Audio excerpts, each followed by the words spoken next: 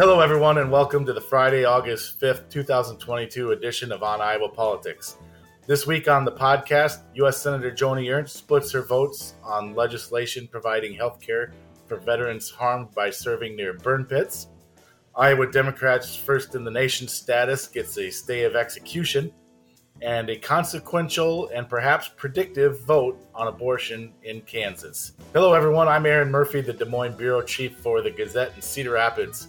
With me today are Gazette Deputy Bureau Chief Tom Barton. Good morning, Tom. Good morning.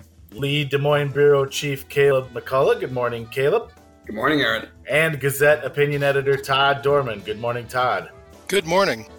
First up this week, abortion was on the ballot in Kansas, and the result was a significant victory for advocates for women's access to reproductive health care.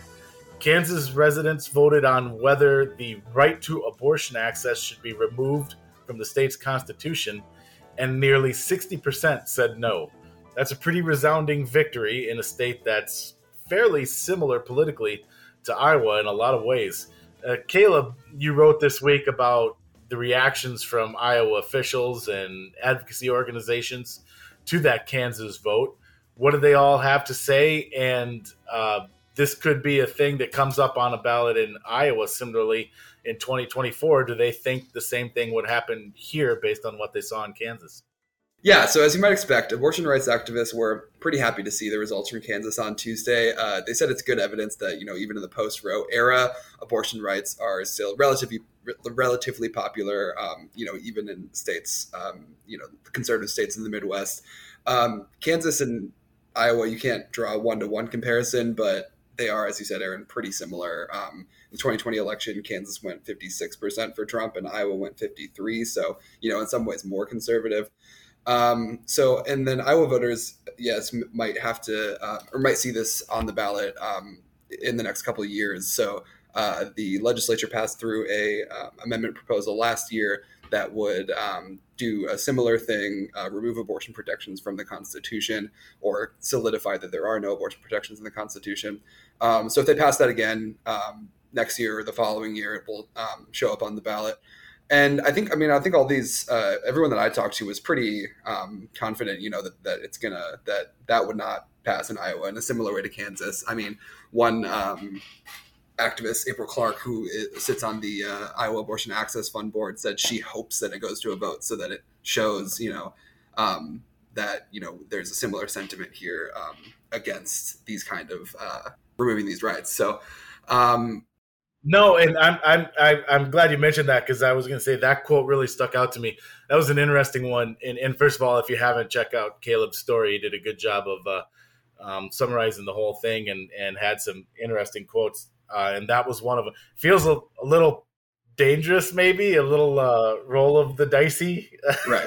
Like, be careful what you wish for. But I get where she's coming from. She feels confident that the public sentiment, and we're going to talk a little bit more about that here in a second. So I get it, but it also feels like, you might want to be careful and not want to roll that dice. The other one that I wanted to ask you about, Caleb, so tell me if you didn't see the same thing, because I don't want to read too much into it, but I thought that the response from the House Republican spokesperson, Melissa, and I apologize to Melissa if she's reading this. I've never asked her how she pronounces her last name. Is it Deitch or Deitch? I've worked closely with Melissa for years. I'm terrible for not knowing that.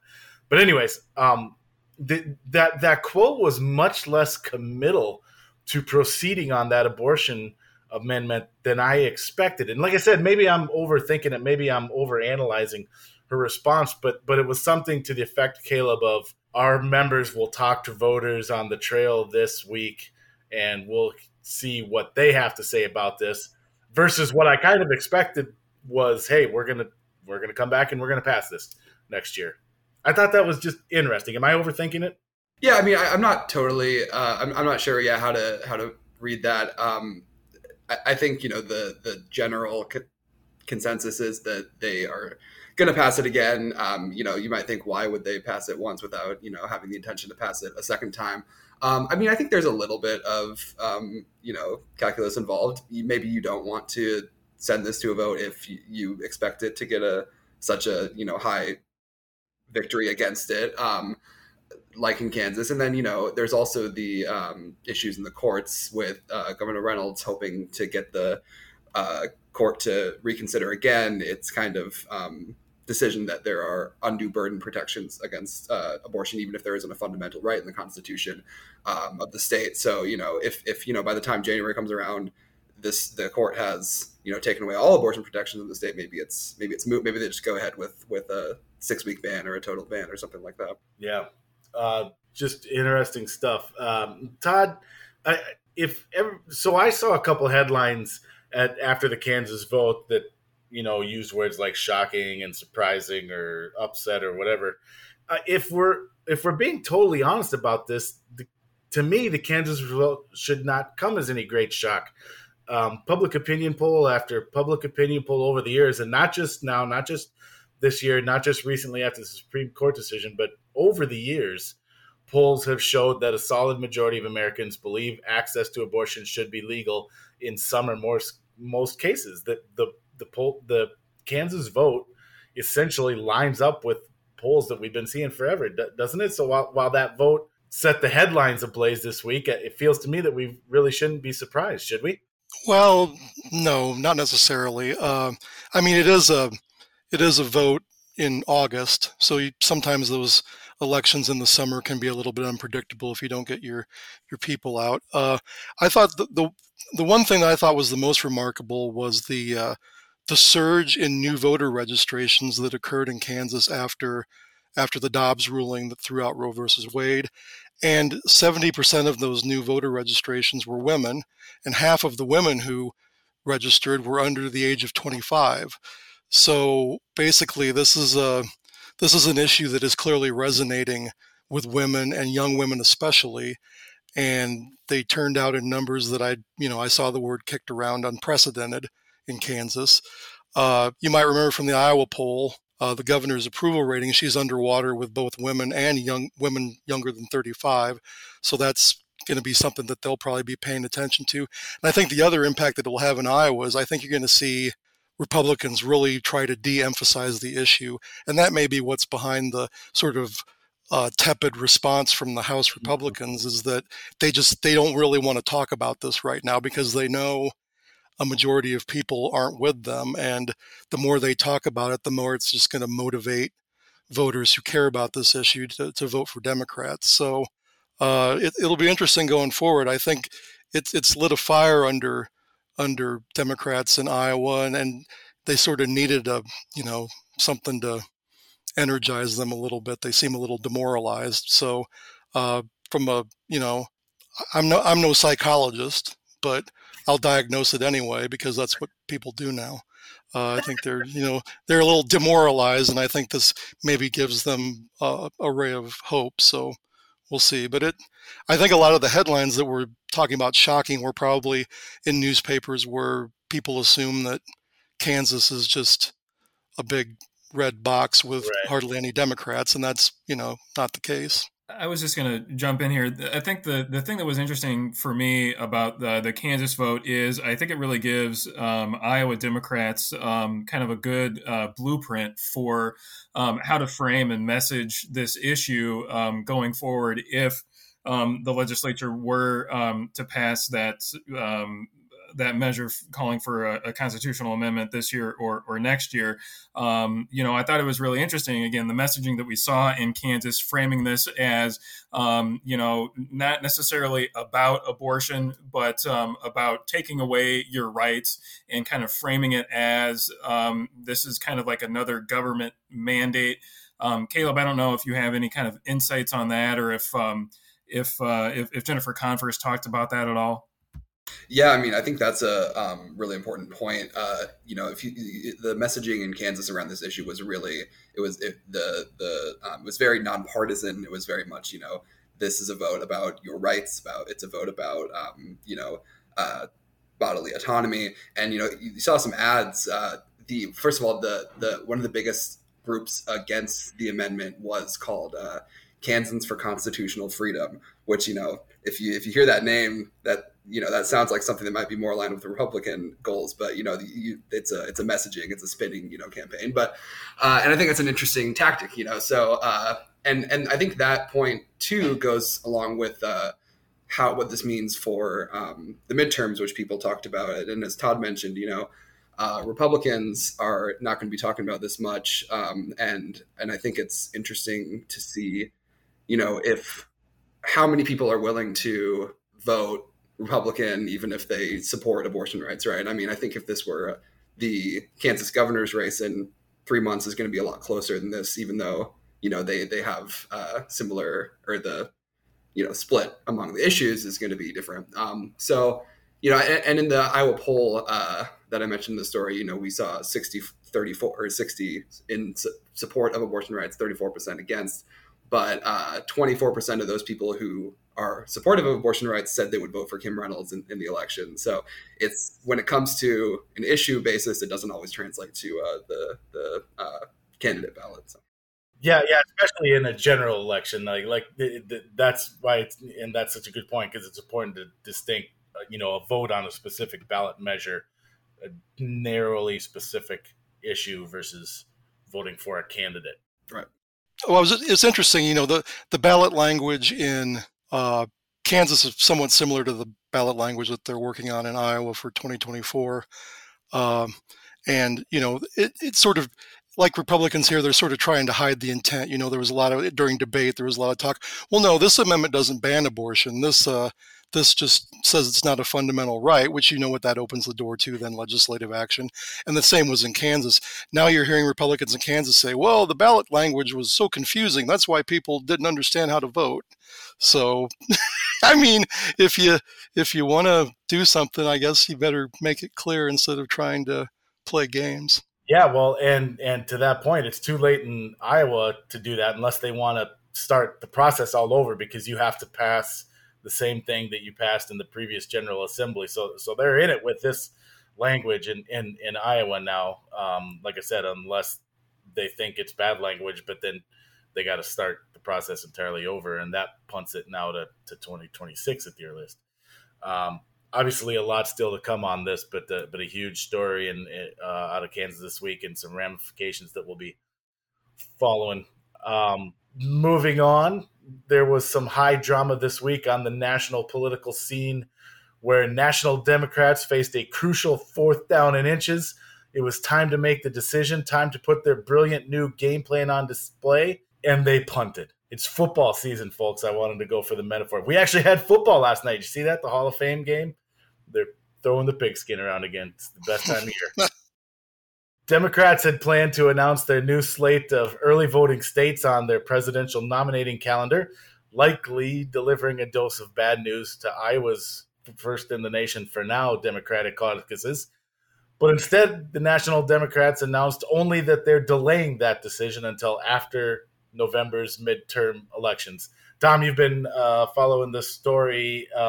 Read the tea leaves for us on this decision. Is this merely, as I said at the top of the show, a stay of execution for Iowa Democrats' first in the nation status, or does this keep some sliver of hope alive for at least the next 3 months? Well, so if you talk to Iowa Democrats, or if you were listening to Iowa Democratic Party Chairman Ross Wilburn during their media avail yesterday, they'll tell you that they remain hopeful, and they still see a sliver of hope, and Chairman Wilburn and Scott Brennan, Des Moines attorney who's on the DNC Rules and Bylaws Committee, keep saying that no decision has been made, and that if you think what's going to happen, they keep saying that nobody knows what's going to happen. It's not a foregone conclusion. But if you talk to other Iowa Democrats in private, there's a lot of doubt there. And just based on listening to the comments from Rules and Bylaws committee members during their meetings, both during and after, listening to the pitches from the different states who are vying to be in that early nominating window, and the commentary on the cases being made by different states. It's I think it's a stay of execution. I think it's widely expected that Iowa's reign, unfortunately, will come to an end in 2024. The rumblings, the rumors in the wind is that New Hampshire, the Granite State, did not make the first in the nation primary.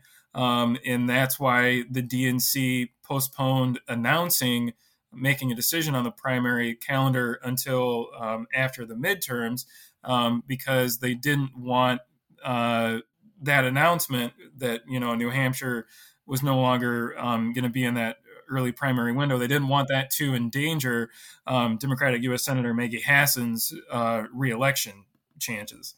And so, if those rumors are true, and if the Granite State is out, I don't know that really bodes well for Iowa.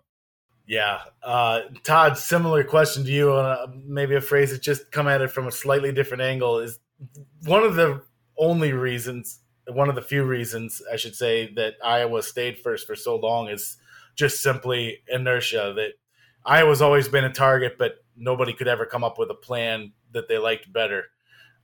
So is this delay a sign that maybe inertia is once again working in Iowa's favor? Is there a delay because Democrats don't have a slate that they feel good about to replace the current calendar, or as Tom alluded to, is the delay just a political calculation for the midterms, and the fix is in, and this is just delaying the announcement? Yeah, I'd say that last one is probably the most likely. I don't think that this helps Iowa necessarily. I mean, they've come after Iowa before, but this time, Iowa's now a red state. We had the debacle in 2020. Joe Biden finished fourth here. I mean, we didn't pick a winner, or I mean, he didn't even get one of the 3 tickets out of Iowa, for God's sakes. So, yeah, and from the very beginning, I wondered about the timing of this process. Because you look down the line, it's like you have these pitches, and then there was supposed to be a meeting this month of the rules and bylaws, and then they were going to send it to, the DNC or the Democratic Central Committee, and right as your state Democratic parties are in the home stretch of trying to hold off a red wave in November, you kick a bunch of them in the shins and tell them that they can't be part of the early primary process, which is going to cause some anger and consternation and maybe throw them off their stride. So this is probably the right call, and probably should have been the call from the beginning. I'm not sure why they didn't think about that. Yeah, that's a great point. Does that mean, Todd, about Biden's finish here? Does Jason Noble have to go back and change the name of his podcast to 4 Tickets? Yeah, I mean, he'll have to change it to No Tickets, maybe, the way it's going. True. That's true. Sold Out, I guess, would be maybe a good name. For those of you who don't know what I'm talking about, what cycle? I think that was the 16th cycle he unveiled that for, wasn't it, Todd? Jason Noble, formerly of the Des Moines Register, did just a fantastic podcast series on the history of the Iowa caucuses. So maybe as you in these next few months, if you haven't listened to Jason's podcast and you want to listen longingly to what may be an extinct dinosaur soon, at least on one side of the political aisle here, check out his podcast. It's really well done. I'm pretty sure it's still out there on all the podcast services, so it's worth your time if you had never out of that. The archaeology is going to be interesting when the caucuses are over. They'll come and they'll dig a hole and dust some stuff off and say, "What is a Buttigieg? What is that? Is it some sort of hieroglyphics? What's realignment? What is that? Why do they keep talking about 15%? Ooh, why is there a coin here? For a coin flip, maybe." Oh goodness! All right, finally this week, on a much more serious note. So let me make this pivot. U.S. Senator Joni Ernst had an interesting series of votes on the PACT Act, which, as we talked about at the top, expands health care for veterans whose health has been adversely impacted by burn pits while serving overseas. And by the way, we kind of gloss over this, kind of assuming that you, the listener, know the full backstory on this, because it would take a full podcast to explain it otherwise. But if you're not familiar with this burn pit story, check it out. It's received a lot of coverage over the years, but especially lately because of this bill. And it really is an amazing story and an unfortunate story. It's kind of unbelievable that nobody thought maybe we should not have our soldiers working near these toxic fires overseas.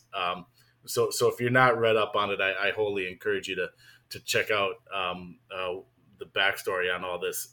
But anyway, Tom, so we've got this bill that expands healthcare for veterans hurt by this, which again is just another amazing aspect of this story, that we even had to have a bill to do this. A while back, when it was first introduced, Senator Ernst voted for the bill. Then last week she voted against it.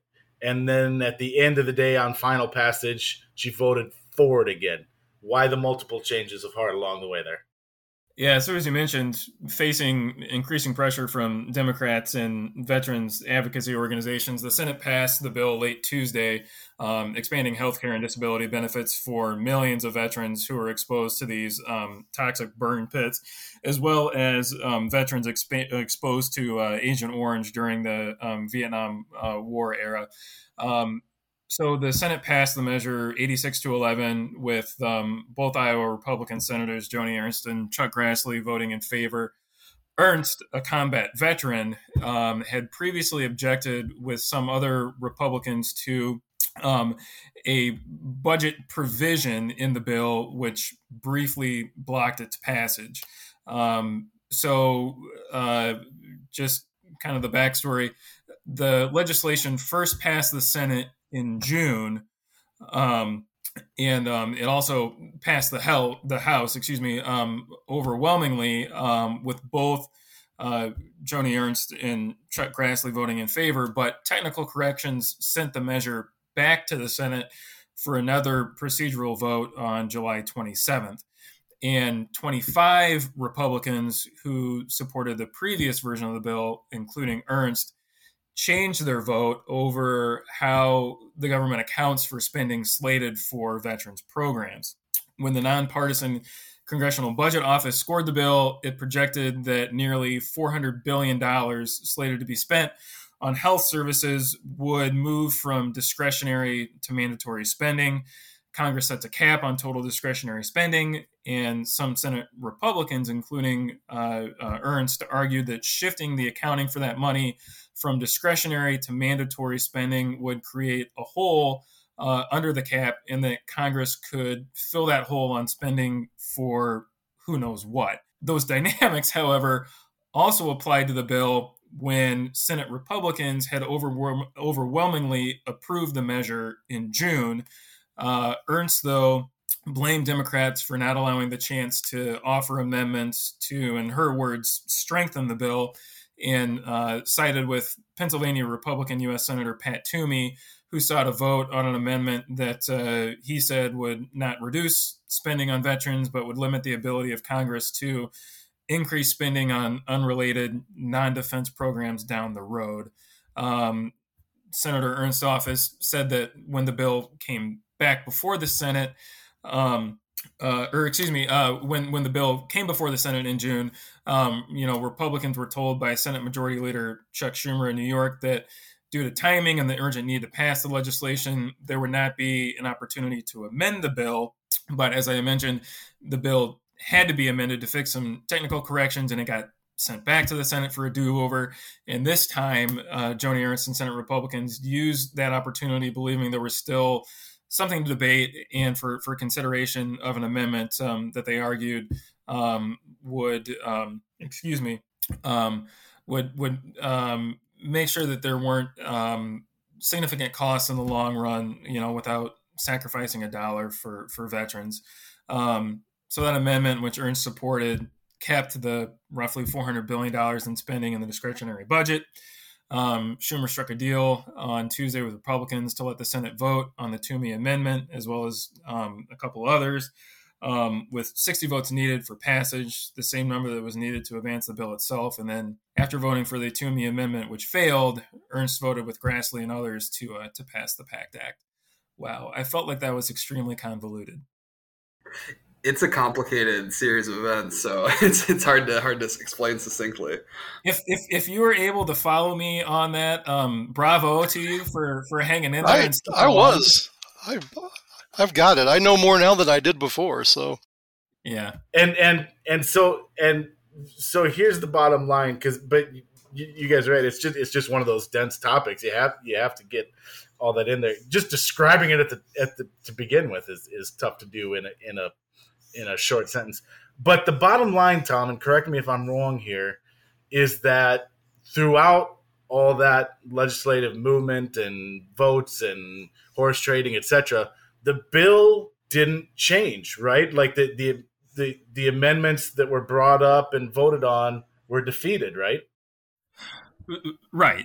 So, yes. I mean, materially, substantially, the bill did not change. And so the argument from Senator Ernst's office is, look, when she voted to pass this in June, when it first came to the Senate, Senate Democrats and the Senate Majority Leader Chuck Schumer talked about how there was this sense of urgency to pass the legislation, to get it done. There wasn't going to be an opportunity for any amendments, and because they supported the overarching structure of the bill, and because they supported veterans, they went ahead and voted to pass it. But then later it had to come back to the Senate for a do-over because of a technical correction, something that didn't materially or substantially change the bill. Nothing was really added to the bill, and that budget provision that they now are objecting to, hadn't changed. I mean, it was essentially, for the most part, the same bill that they voted to pass in June that got sent back to them in July, that now, they're objecting to and raising questions over. Now that they have this attempt for a do-over, they thought that, now's the time to have a debate and to try and put this amendment forward. Veterans advocacy organizations and Democrats, question that. And some Democrats, question the motivations there for Republicans briefly holding it up and suggesting that maybe the reason why they're doing it now is because, just hours earlier, Senate Democrats had announced, a deal or agreement that was struck on the Inflation Reduction Act, Senate Democrats' proposal related to addressing climate change and inflation and things along that nature. And so Democrats kind of argue that, well, maybe this is kind of, retribution for that. Yeah. And Todd, what was interesting too about this, we talk about Senator Ernst's votes. Senator Grassley voted for it all the way through. He did not cast that no vote at that one stage that Senator Ernst did. He continued to vote yes all the way through this. Separately, and because I'm not cynical at all, Todd, completely unrelated, Senator Grassley is facing re-election this fall. Those two things are completely unrelated, correct? Well, Grassley's been around a while, as we've heard many times during this election cycle. He probably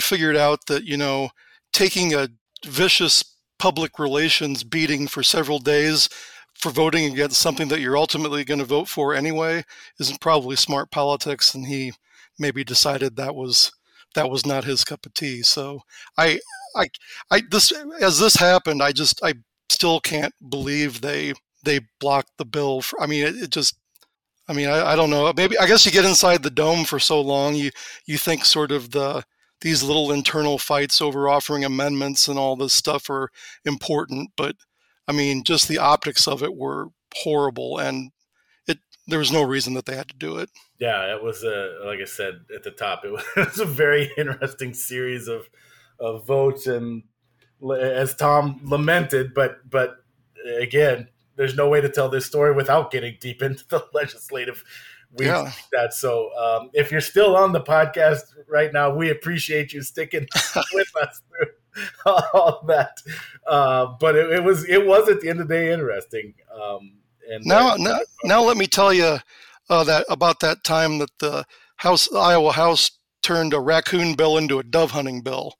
You got another 20 minutes.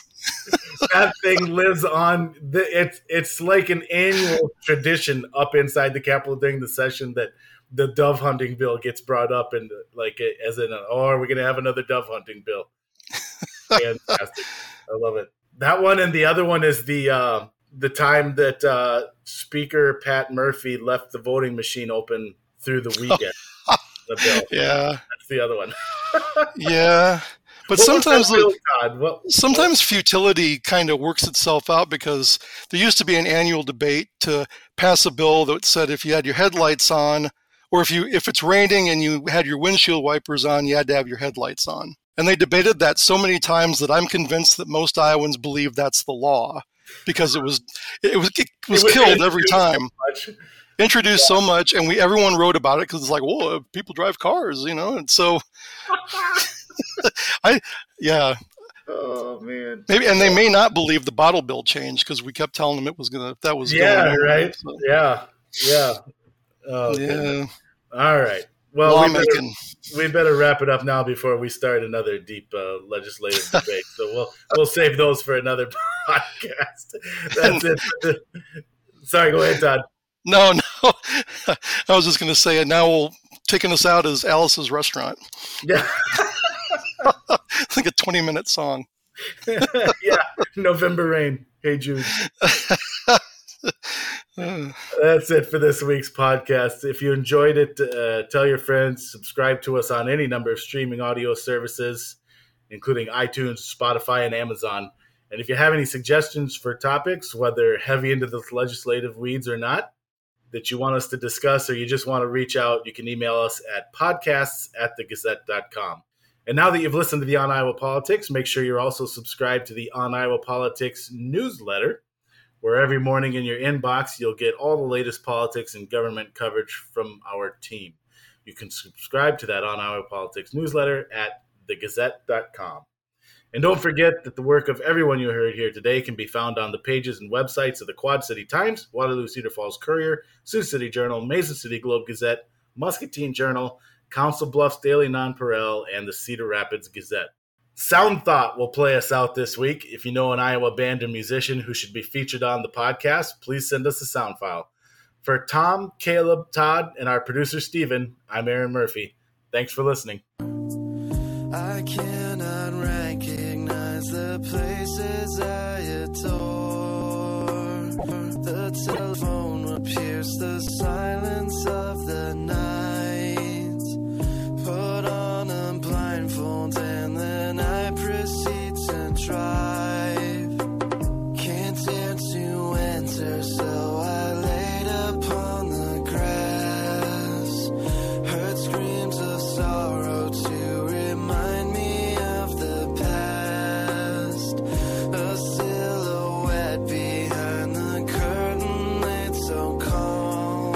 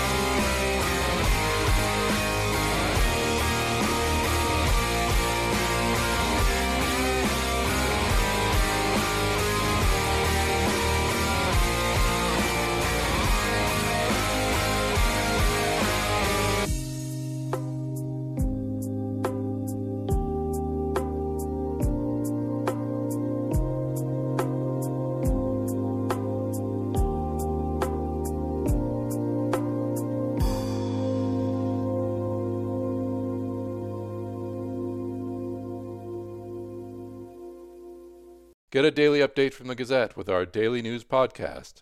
Add it to your podcast player or your Alexa-friendly device to get a bite-sized local news update each day. Check it out at thegazette.com/podcasts.